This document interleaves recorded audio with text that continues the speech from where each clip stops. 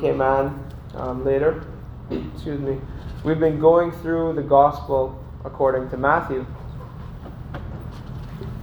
And Matthew, one of Jesus' 12 apostles, is going to tell us a little bit about himself today. We'll get into that momentarily. But we see something like a bookend, if you will, like the close of the first section of Matthew's gospel in verse 35. If you read the words of verse 35, you actually see the same, if I'm not mistaken, the exact same wording that Matthew uses in chapter 4, verse 23. So before I read this passage in its entirety, I want you to look at the words of verse 35 of chapter 9. And you can flip back to chapter 4, verse 23, and you see the same wording. And this is what it says. Jesus went through all the towns and villages, teaching in their synagogues, preaching the good news of the kingdom, and healing every disease and sickness. So Matthew that's basically a summary of everything that Matthew's been teaching.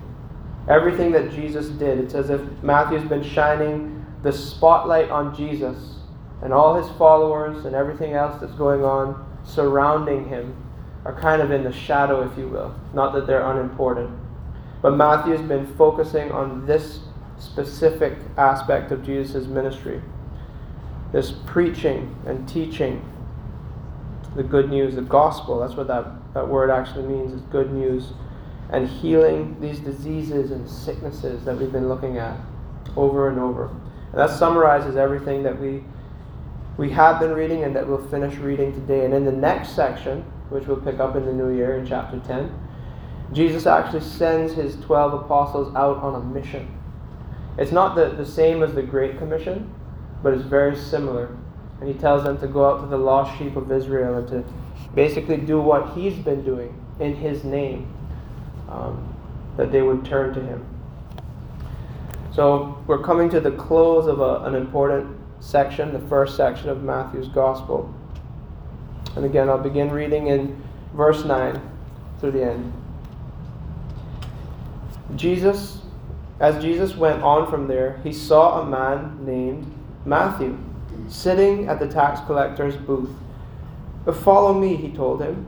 And Matthew got up and followed him. While Jesus was having dinner at Matthew's house, many tax collectors and sinners came and ate with him and his disciples. When the Pharisees saw this, they asked his disciples, "Why does your teacher eat with tax collectors and sinners?" On hearing this, Jesus said, "It is not the healthy who need a doctor, but the sick. But go and learn what this means. I desire mercy, not sacrifice. For I have not come to call the righteous, but sinners." Then John's disciples came and asked him, "How is it that we and the Pharisees fast, but your disciples do not fast?" Jesus answered, "How can the guests of the bridegroom mourn when he is with them? The time will come when the bridegroom will be taken from them. Then they will fast. No one sews a patch of unshrunk cloth on an old garment, for the patch will pull away from the garment, making the tear worse. Neither do men pour new wine into old wineskins. If they do, the skins will burst, the wine will run out, and the wineskins will be ruined. No, they pour new wine into new wineskins, and both are preserved." While he was saying this, a ruler came and knelt before him and said, "My daughter has just died, but come and put your hand on her and she will live." Jesus got up and went with him, and so did his disciples. Just then a woman who had been subject to bleeding for 12 years came up behind him and touched the edge of his cloak.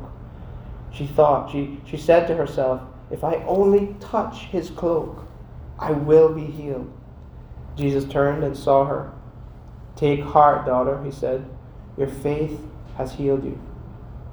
And the woman was healed from that moment. When Jesus entered the ruler's house and saw the flute players and the noisy crowd, he said, "Go away, the girl is not dead, but asleep." But they laughed at him. After the crowd had been put outside, he went in and took the girl by the hand, and she got up. News of this spread through all that region. As Jesus went on from there, 2 blind men followed him, calling out, "Have mercy on us, Son of David." When he had gone indoors, the blind men came to him, and he asked them, "Do you believe that I am able to do this?" "Yes, Lord," they replied. Then he touched their eyes and said, "According to your faith will it be done to you." And their sight was restored. Jesus warned them sternly, "See that no one knows about this." But they went out and spread the news about him all over that region. While they were going out, a man who was demon-possessed and could not talk was brought to Jesus. And when the demon was driven out, the man who had been mute spoke. The crowd was amazed and said, "Nothing like this has ever been seen in Israel." But the Pharisees said, "It is by the prince of demons that he drives out demons." Jesus went through all the towns and villages, teaching in their synagogues, preaching the good news of the kingdom, and healing every disease and sickness. When he saw the crowds, he had compassion on them, because they were harassed and helpless, like sheep without a shepherd. Then he said to his disciples, "The harvest is plentiful, but the workers are few. Ask the Lord of the harvest, therefore, to send out workers into his harvest field." Would you pray with me once more? Father, we want to pray this prayer that Jesus encouraged his apostles to pray. And we want to recognize that you have called us to be these workers of your harvest. And so use your word at this time to instill a resolve in our hearts that is greater than a New Year's resolution, but will be something of a life resolve, that we will be your workers to help reap the harvest of eternal life for many souls who don't yet know you.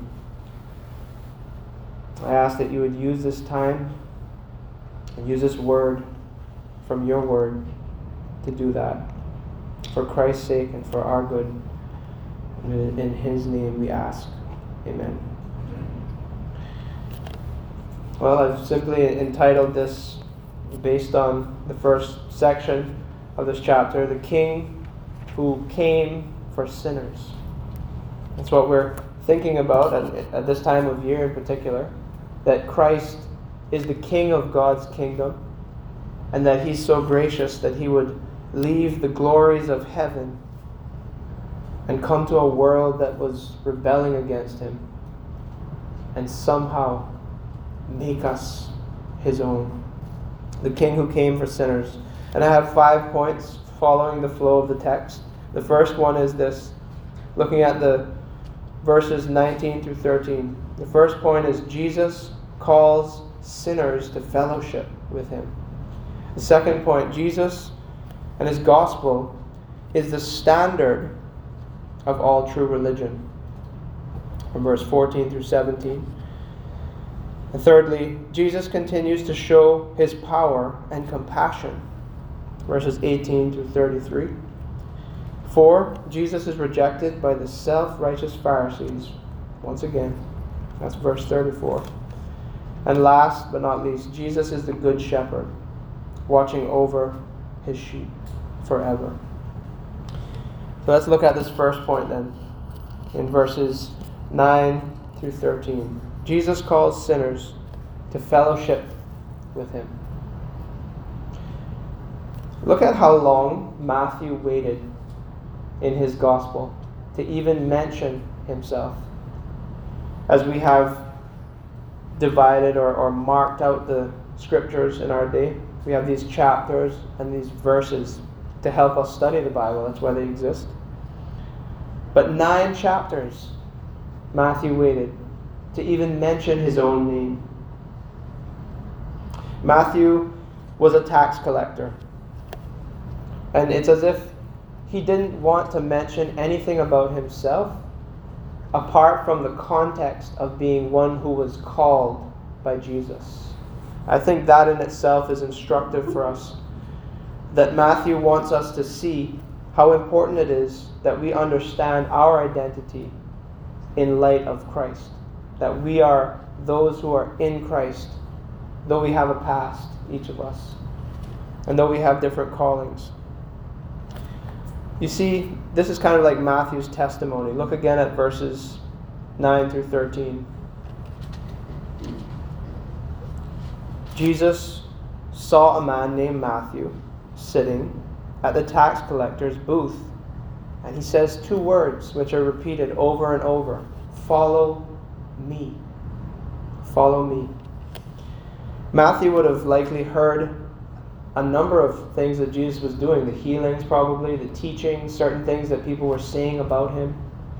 So it wasn't as if this was necessarily the first time that Matthew heard anything or saw anything of Christ. But this is significant because as a tax collector, Matthew was someone that wasn't really liked by many people. Tax collectors would work for the Roman regime, the Roman oppressors who had held Israel in their reign and their grip for a long time at this point. And Matthew would have been seen as a sellout because in working for the Romans to take taxes from the Jews, almost all the tax collectors were known for shaving a little bit off the top and putting it in their personal savings in their own piggy banks. So they weren't liked by Jews because they knew that they were going to make sure that Rome got what they were supposed to get, the tax collectors, but they were going to do it in a way that they could get a little bit for themselves on the top. Rome didn't really have much value for them either, other than the fact that they made sure that the taxes were paid. So to be a tax collector, your close friends would have probably been other tax collectors and whatever assets you could accumulate with your money. Was quite a lonely life, we could imagine. But another thing that we have to recognize in this is that this lonely occupation was not the only thing that could have caused loneliness. We see today, with the suicide rate soaring, that many people, even by getting money and lots of money without dishonest ways, have come to recognize that money can't buy happiness. Loneliness in itself is actually one of the most painful effects of the fall. And so Matthew would have perhaps been sitting in a restaurant or in the marketplace throughout the week and felt like he was the only one there, even next to many people. He would have been struggling with this feeling of being an outcast. And Matthew is not hiding his past. This is kind of ironic that he brings up his past, because remember, the primary people that Matthew's writing for to see the Messiah is the Jewish people. It's the Israelites. So it would almost seem counterproductive to tell them that he used to be a tax collector. But this shows us a few points. It shows us that Matthew wants us to understand, I was once a tax collector, but Christ called even me, to show us the grace of God. And this is a lesson that we learn clearly throughout the way that Jesus acts, even apart from his teaching. That God has grace for any sinner, from any walk of life, no matter what they are like, if they look to him. they will receive a special grace by looking to Christ. This is really the message of Christmas as well. That God, a holy God, has loved an unholy people in his holy Son. We have seen from this gospel account that Jesus went to people that were known as outcasts, like lepers, and was not afraid to touch them and to heal them, and was also not made unclean by doing so. Jesus went to these outcasts, and again, there were outcasts because of leprosy or touching a dead creature or certain discharges of blood. There's different reasons why people became outcasts or became unclean. But Matthew was stuck in sort of a social outcast status, which in some ways might be even more difficult. It's one thing to know you're an outcast and live off in a foreign place by yourself. It's another to be in the middle of thousands of people and to be made to feel like you're an undesirable. Jesus came to show love to people like Matthew. And Jesus again calls Matthew into this communion and this fellowship. And notice immediately what Matthew does when Jesus says, "Follow me." Jesus is teaching very often and will teach things that are meant to call people in a general way. But every time you see these two words used in the Gospel of Matthew, "follow me," they're immediately followed by, "and so got up and followed him." This shows us the power of God's call. What's been known by many theologians as the effectual call. In Romans chapter 8, verse 30, we see this chain, if you will. It's called a chain of salvation by some people. Those whom he foreknew, he predestined. Those whom he predestined, he called. And those whom he called, he justified. And those whom he justified, he glorified. In other words, salvation is not just about us receiving a gift of forgiveness now, but it comes as an entire package. God will lose none of his sheep. And from the moment we see Matthew called, he rises and starts a new life. You see the first thing he does? He wants his tax collector friends to know about the grace of God in Christ Jesus. He has a meal with him. Remember in the beginning chapters of this gospel account, we see John the Baptist and Jesus preaching the same gospel, the same message in a sense. Repent, for the kingdom of heaven is near. It's important that we recognize a couple things about the call of Christ. And this is what Christ is seeking to do through all of us as Christians, is to call sinners. But if we look at the same account in the Gospel of Luke chapter 5, we see these words in Luke 5:32. "I have not come to call the righteous, but sinners to repentance." And so we get the understanding, a fuller understanding. It's not a contradiction. It's a more rounded understanding that the call of Christ is one to turn from sin and turn to him. So Matthew was called to turn, called to change. And sometimes we look at these accounts where Jesus calls a person to himself and then he has a meal and he fellowships or has dinner or lunch with them. And we misunderstand this call. Christ does not call people. Sometimes we say this, "Come just as you are." It is true that God calls people to come to him in repentance and faith, just as you are. "Nothing else in my hands I bring, simply to the cross I cling," one hymn says. But he doesn't call you to stay as you are. He doesn't call us to remain in our sinful thinking or sinful feelings or sinful patterns of life. A true call of Christ is a call to complete transformation. The word repentance, metanoia, has to do with the changing of the mind, but when the Bible speaks about the mind of a person, it doesn't separate it like we sometimes do, as if, the mind is here, the heart is here, the will is here. No, the Bible shows us a picture of a person whose mind, heart, desire, will, intentions, and actions are all connected. You can understand them in separate ways, you can understand them distinctly, but they're all together. The fruit of what is inside of a person is shown. The fruit of repentance is shown by a life of turning away from what is clearly wrong and turning to the righteousness of God in Christ. This is what Christ came to call us to. This is what Christ has called Matthew to.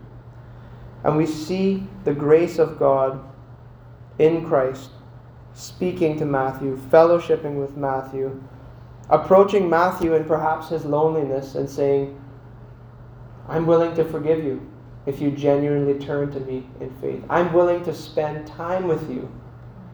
And we see the actions of Matthew in calling him to have dinner and to calling his friends and other sinners to have dinner, to know about this Christ. Immediately, Matthew doesn't go to seminary. Matthew becomes an evangelist as soon as he receives the grace of God himself. And we can find that as an encouragement. Amen? Amen. We don't need to go to a special school to train to share Christ. We just need to genuinely know who he is, spend time with him in his word and prayer, and open our mouths in faith. And do the same thing he did for us. Call sinners to repent. Notice the tax collector's attitude here. Why does your teacher eat with tax collectors and sinners? This was a common attitude, a common question that they would ask. And Jesus' answer is clear. This is the reason I came, to recapture what has been lost, to call sinners to myself, and to make them new. I think there's a few points of application that we can take from this. Again, there's some extremes we want to avoid if we're trying to think about how do I engage in calling sinners to repentance. Because this really is our purpose as a church. The church has two, if you will, two corporate purposes. The first one is what we do, especially on a Sunday morning when we gather in person. We worship God. That is why we gather here primarily, to worship God for what he's done in Christ. But connected with that is that we take that out into our workplaces, into our homes, into the highways and byways, and we share this message of the gospel. Think of the Great Commission. Go and make disciples. Very often we think of evangelism, which is kind of what you could call the going. Go and make disciples, and then teach them all that I've taught you. We think of that going, we think of evangelism, and we almost enact it differently as more of a invitation. Very often we think of evangelism as maybe inviting someone to a church service. But the Great Commission commands us to go. And part of the way that we're going to go is interacting the way that Christ did with people who don't yet believe. How will they hear? How will they believe if those who believe do not share the message with them? And let's be real about it. The majority of this country and every country in the world is not coming to these kinds of services that we're sitting in right now. Which means that those of us who are the church have to take the message to them, right? So, there's two extremes that I think we should avoid in terms of how to interact and how to, with God's help, call fellow sinners to repentance. The first one is like, you could call it the hanging out principle. Just hanging out. And this could sound or seem something like this. I know I'm a Christian. I know I have to take the message of the gospel to unbelievers. But what I'm going to do is focus all my efforts on being a witness through my lifestyle. I'll eventually get to saying something, but most of the time I'm going to spend is going to be about showing people the love of Christ. Showing people the truth of Christ through my actions. And then praying in private that my actions will speak louder than my words. That's a famous one, isn't it? Actions speak louder than words. Well, I have a special news announcement. If Christ didn't use words, people wouldn't have known what exactly it was to believe about him. So we do need to be salt and light through our actions, but they have to be coupled with words to explain our actions. I once heard a pastor use an analogy about, I think it was 3 or 4 people. One was an atheist, one was a Hindu, and one was a Christian. They all did the same amount of work. They all did the same quality of work. They all did the same, and at the end of their lives, they all came to the end of their lives, they were going to die, and someone that worked with them asked them the question, why did you work the way you were? Why did you do your work the way you did it? Well, one said because I'm a Hindu, one said because I'm an atheist, and the other said I'm a Christian. And I think the point of that story is basically people are not going to just understand the gospel by seeing us. The danger of this first extreme, just hanging out, is that not only will we show and witness well without the words that need to be heard, but we can end up condoning people, condoning unbelief, condoning clear sinful patterns in a person's life. And people are not supposed to feel like they're undesirable. So we should, to use a phrase for lack of a better term, we should hang out. We should spend time, at least, and do some form of interaction with fellow human beings that are not yet believers. But if they never hear a loving challenge, how are they going to know that we don't think that something they're doing is wrong? If my friend who's not a Christian continually looks at movies and things that are ungodly and cause his mind to think about women who are not his wife in the way he shouldn't, but I only laugh at his jokes at work, or I don't laugh but I don't say anything about it, what am I doing? At the end of the day, I'm no better. As a Christian, we should politely say, no, you shouldn't enjoy and make these jokes at the expense of your wife who's not here. That's just one example. I don't have anyone in mind, but I've had different jobs, so I know how this works. And these are the kind of things that we have to pray about, but you can't just hang out. Jesus didn't, contrary to popular opinion, many people are teaching this, Jesus didn't make an impact by just eating with people. In the midst of those suppers, he was teaching. And he didn't stay there. He taught, and he said, come to me. And those who came followed him.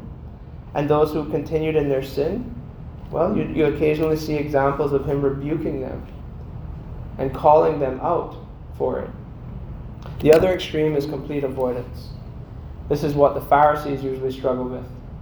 For the purpose of making sure they remain ceremonially clean, so that they could go to all the services and not have to sit out for a couple of days because they were not spiritually clean, because they had been mixing and mingling with the crowds too much. They didn't go to certain people like the tax collector. But how was Matthew to hear a call to repentance and hear about the grace of God without someone coming to him and spending time with him? So we want to avoid these two extremes if we want to be faithful to our mission as a church. We're not to just hang out, and we're not to completely avoid. We want to be like Christ, who actually did what these Pharisees asked, ate with tax collectors and sinners. That word sinners there, in one sense, categorizes all of us, but usually when it's used in the Bible, It's referring to people who are both unbelieving and unrepentant in a particular pattern of sin. So we have to understand who we are in Christ, what our purpose is, and we also have to have patience as we try our best to be good witnesses. This is another point of application just from this section alone. We need to have patience. Many of us have forgotten what God has been patient with us for. We all have backgrounds, we all have different stories, we all have different ways that we came to Christ. Some of us have what I consider the best kind of testimony in a sense. The testimony that I wish was mine, that we believed at a young age and walked on a straight path by God's grace. Some people hear me share my testimony and say, wow, that's so powerful. I wish I could understand. No. There are so many things that we have to work through when we commit ourselves to patterns of sin and darkness that you can't get rid of sometimes for the rest of your life.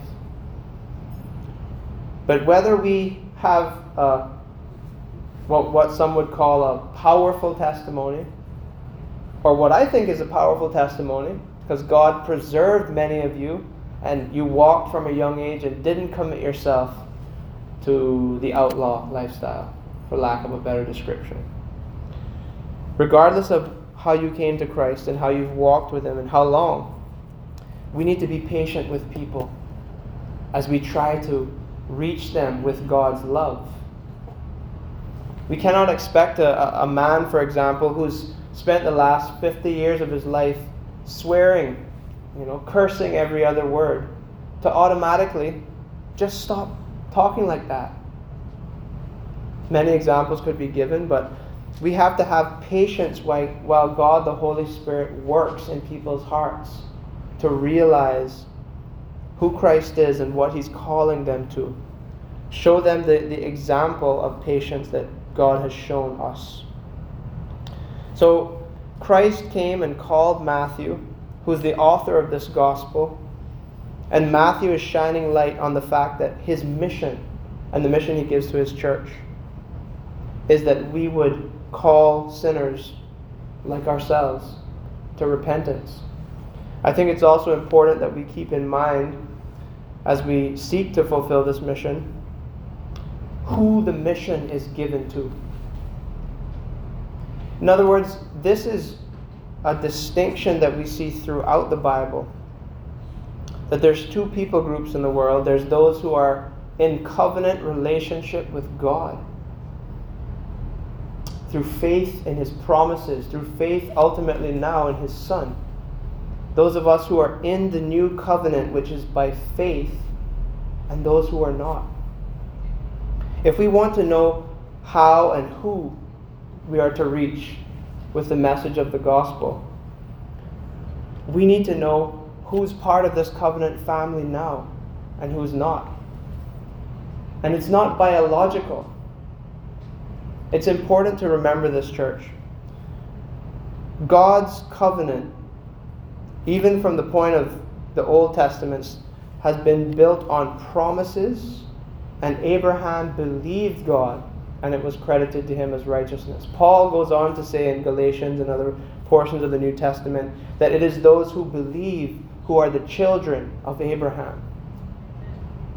And because those who are in the new covenant are the worshipers of God, because Christ said, no one can come to the Father except through me, we have to remember that even those in our families, our closest relatives and our closest friends, who may have walked the walk for a while and talked the talk with us, they need to hear the gospel too. They need to be called to repent if they are not, as far as we can tell, in this covenant relationship. And there's no blueprint that I have to suggest to you this morning, but we have to keep these things clear in our minds as we seek to be like Christ in calling our fellow sinners to repent. We have to have humility in recognizing that we are no better. We were all born in sin and shaped in iniquity, and God in Christ and in His grace, He calls unworthy sinners like Matthew, like Mark, Luke, John, like myself, and like any of us here this morning or listening on Facebook who have believed this gospel. Which brings us to the next point. The gospel is the standard, or Jesus is the standard of all true religion, of all true worship. You can go through the patterns of worship that we're going through in this service, and even sing the songs, and even give the tithes and do all that, and still not even be worshiping. You know that the Bible says Jesus said, the Father wants people who worship Him in spirit and in truth.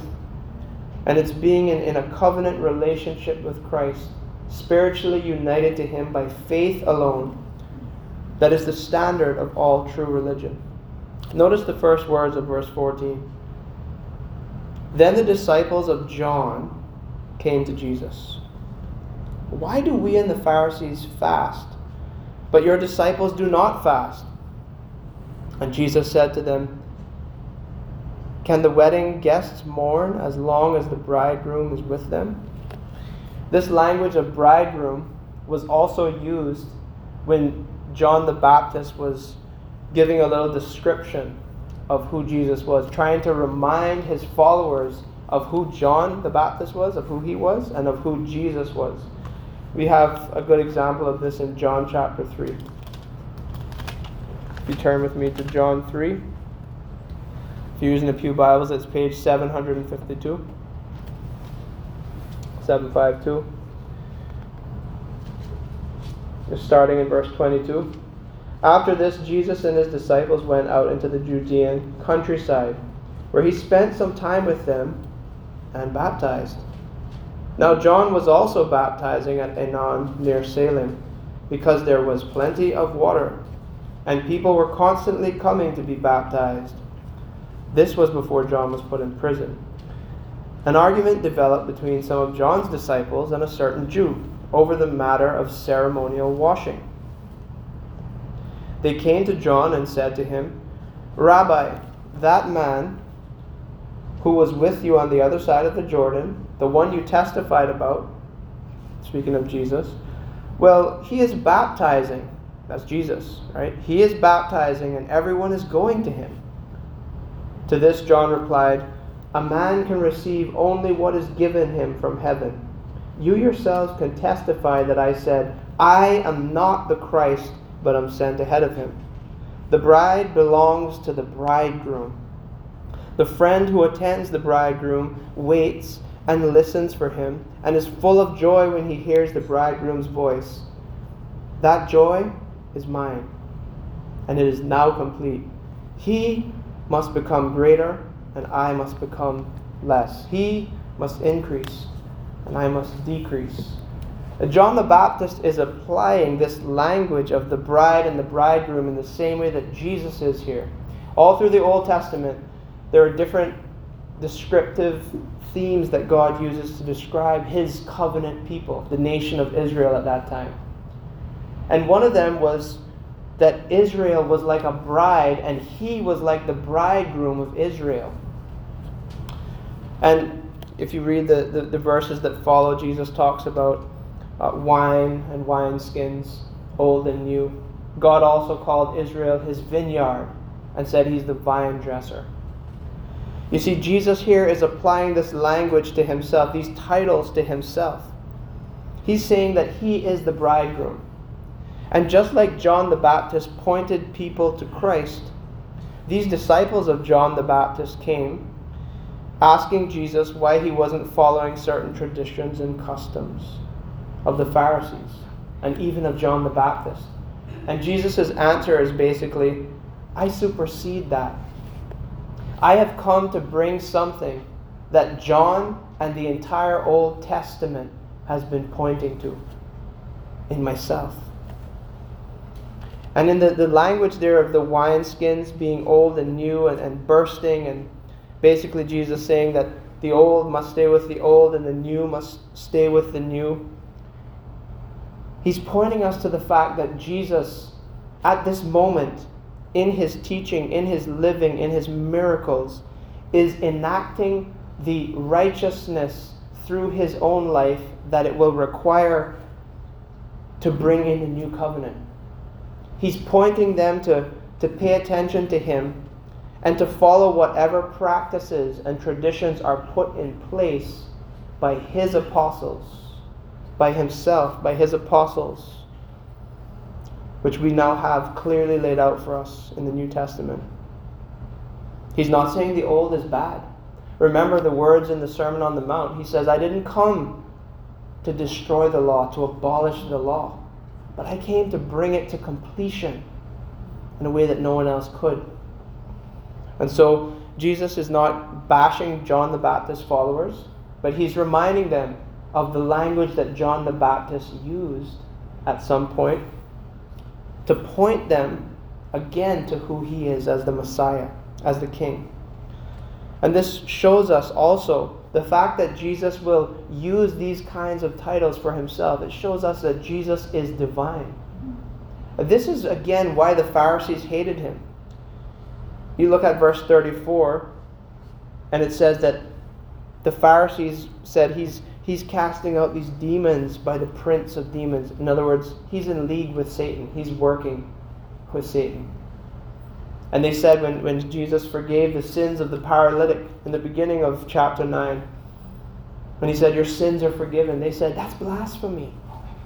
Which it would have been if he was not truly able to do that, if he wasn't God. So this is language of divine authority, but also covenant love, covenant faithfulness. Think of the language of a bride and a groom. This shows the affection that Jesus has for his people. Sometimes he uses the language of sheep.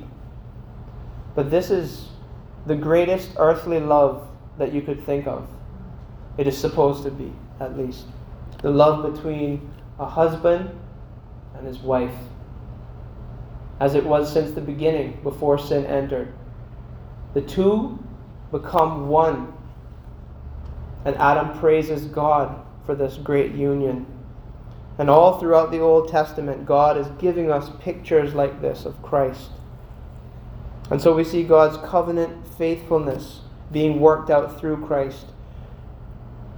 Thirdly, we see Jesus continuing to show his power and his compassion, not only in calling an undesirable, as people would have seen it, namely Matthew, but in these healings in verses 18 through 33. The first one is a ruler of the synagogue named Jairus. You can find it in other Gospels too. And Jesus sees the faith of Jairus. Notice what he says there in verse 18. If you just come and lay your hand on her, just even lay your hand on her, she'll come back from the dead. And the two blind men who call out, Son of David, and say they believe that he can restore their sight. They're showing that they have faith in Christ. And using that title there, Son of David, is drawing back again to the Old Testament, to the Davidic covenant promise, when God said to David that from your line, from the line of Judah, the scepter will never depart. I will establish a ruler from your line, and his kingdom will be forever. And so all of these titles and these themes, Son of Man, Son of David, Son of God, the bridegroom, the vine dresser, these are showing us who Jesus is. And we see these people who are unlikely or undesirable showing true faith in Christ and being received as his people because of their faith and their repentance. Just like the mute man in verses 32 through 33, who is demon oppressed. They have faith in Christ. And the words might be a little confusing at first when you read, your faith has made you well. But it's important that we understand what that means. This does not mean that the faith itself heals. I want you to think carefully about this, because there's a lot of false teaching around this today. Faith is hope that is based on the Word of God. It is a confident trust in what God has said. Your faith is only as good as the object that you're placing your faith in. In other words, it wasn't just their trust that healed them, but it was the person of Christ, the power of Christ that healed them.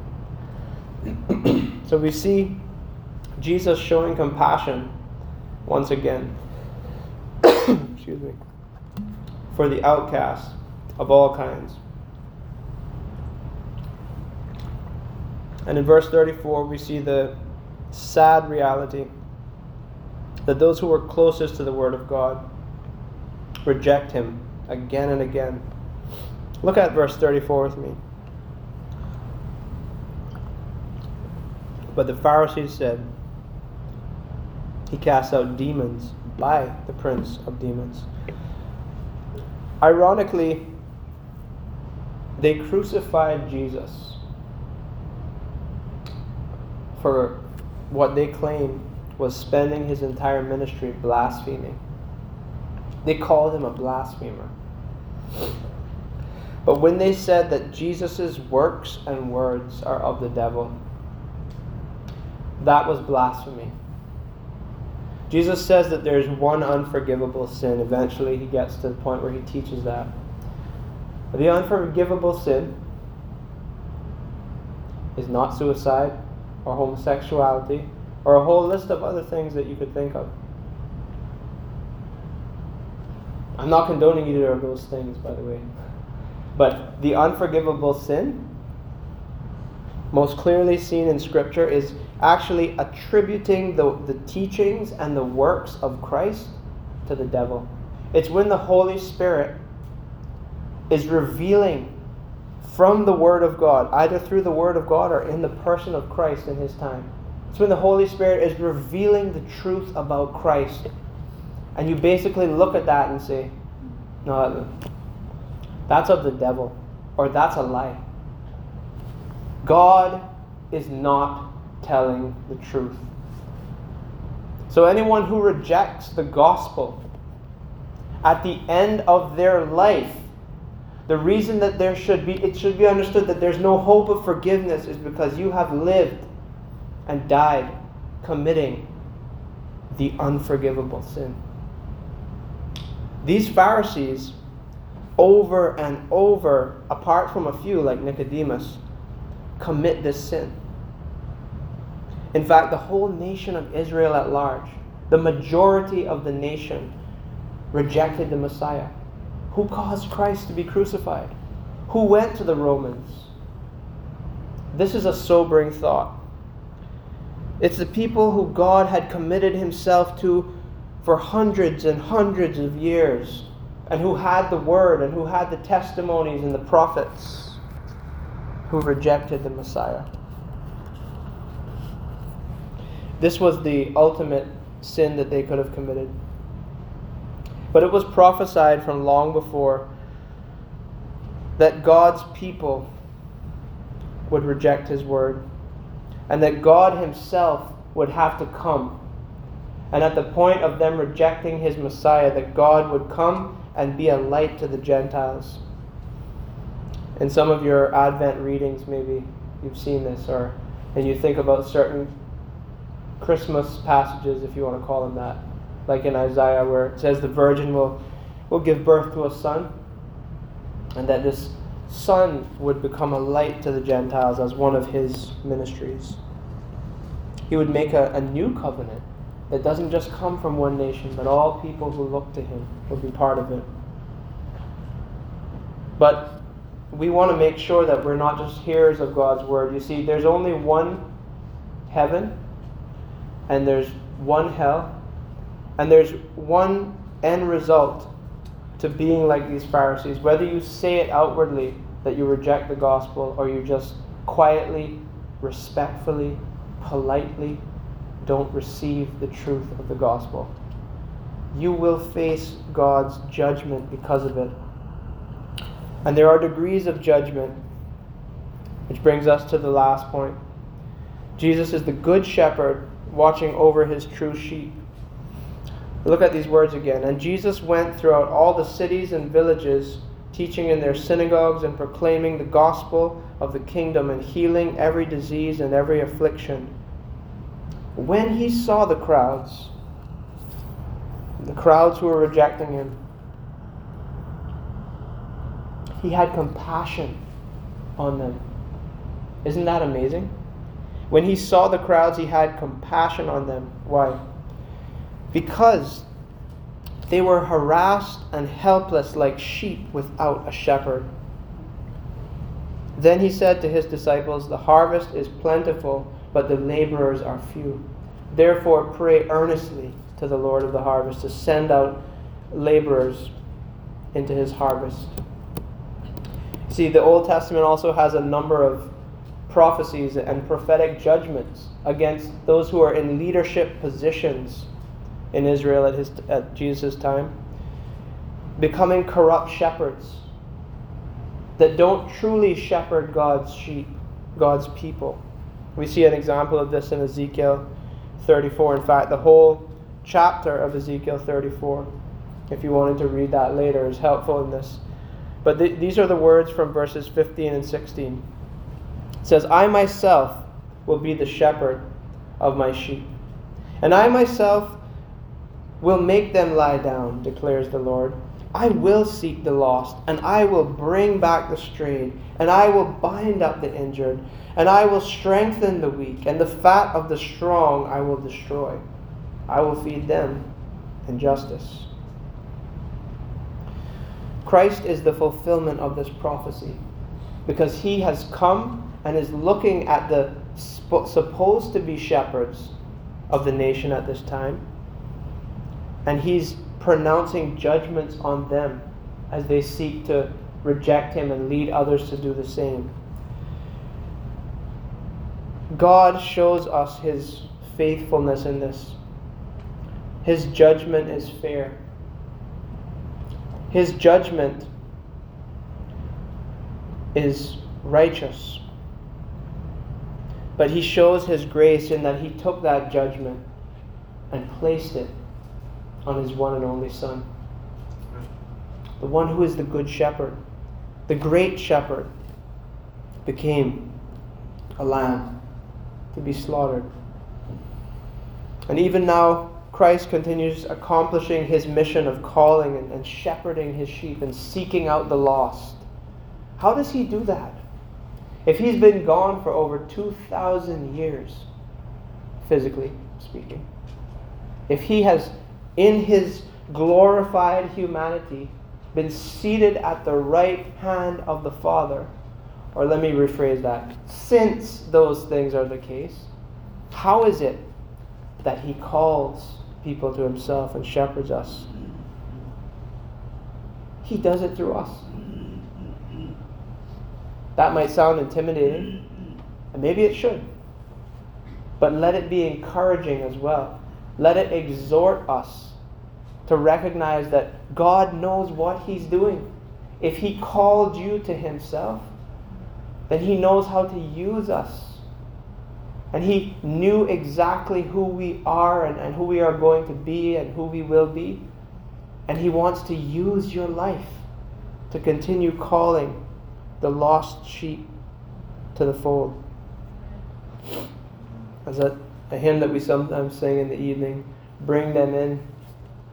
Bring them in from the fields of sin. Bring the wandering ones to Jesus. That is our mission. Bring them into true worship, to true fellowship with the living God. And Christ has established this work, starting with his apostles. And we'll read about that in the following chapter when he sends them out. And through their writings, along with the Old Testament, we have the foundation of the entire church in the Scriptures. And the Holy Spirit uses his word to build us up for the sole purpose of worshiping God and bringing others to become worshipers. It is important that we seek to fulfill this mission. We seek to be committed to this mission.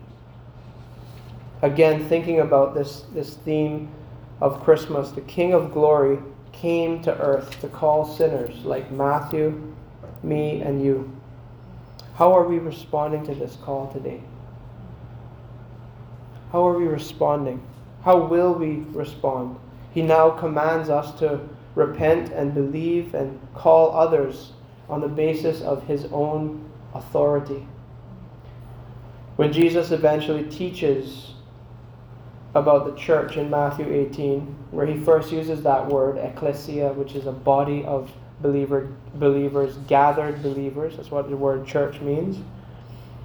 When Peter says, "You are the Christ, the Son of the living God," and Jesus says, "On this I will build my church," he goes on to say, "I give you the keys of the kingdom of God." In other words, the very authority to make declarations about who is in and who is out is given to the church. That is a serious commitment. But it's not based on anything we like or don't like. That entrance, that in and out distinction is based on something completely outside of us and utterly in Christ. It is upon the authority of the true gospel and the word of God that we can tell a sinner who may have spent 50 or 60 years in what we might consider the worst of sins, this moment, you can be born again. You can be made new. You can be declared righteous in God's sight and set free if you will repent and believe the gospel. And so that is what I want us to end by thinking about today. Jesus uses two simple words: follow me. Anyone who is hearing these words now, are you following him? Not are you following along with people who follow him, but are you following Christ? Have you been made new? Are you repentant? Are you not just one who has repented, but are you daily trying to be repentant, turning to Christ and turning from your sin? Well, this is what God has called us to as his church, to worship him in spirit and in truth, and to help others come to know who Christ is. And we can see in this text that he is faithful to keep us faithful. And so may we pray like we see Jesus commanding us in a sense to. May we pray that God would help us to be workers in his harvest and bring more workers in to continue fulfilling the task, so that more than just 92 years, the gospel will do its work in this part of Cayman. But if the Lord tarries another 92 or 900, his gospel will continue. He is faithful. Let us be faithful to him. Amen. Let's pray. Heavenly Father, we once again ask you to help us in this mission that you've called us into. We thank you for the example of Christ, the way that he was teaching and preaching and healing and showing that the kingdom of God was being established in a special way, that he was the King of Kings, that he is the King of Kings and the Lord of Lords. We thank you for your grace and your patience with us. We thank you that there are so many things and so many years of patience that you put up with so much in our lives. Lord, we ask your forgiveness if there are ways that we know perhaps or think that perhaps we have kind of slacked off from seeking to use your word and our lives to participate in this mission. And we know that it's only because your work of building your church is not complete, and that there's others that need to come to Christ, to be set free from their bondage their enslavement to sin, that He has not returned. So help us to search our lives and to spend time praying about how we can be better servants for You day by day. And help us to find a genuine sense of purpose and power from the Spirit as we seek to do this. Give us the wisdom that You alone can give, and the strength and the courage to do what You call us to. So we thank You and we praise You in the name of Your Son, Jesus Christ. Amen. I'd like to invite the praise team up to the front at this time.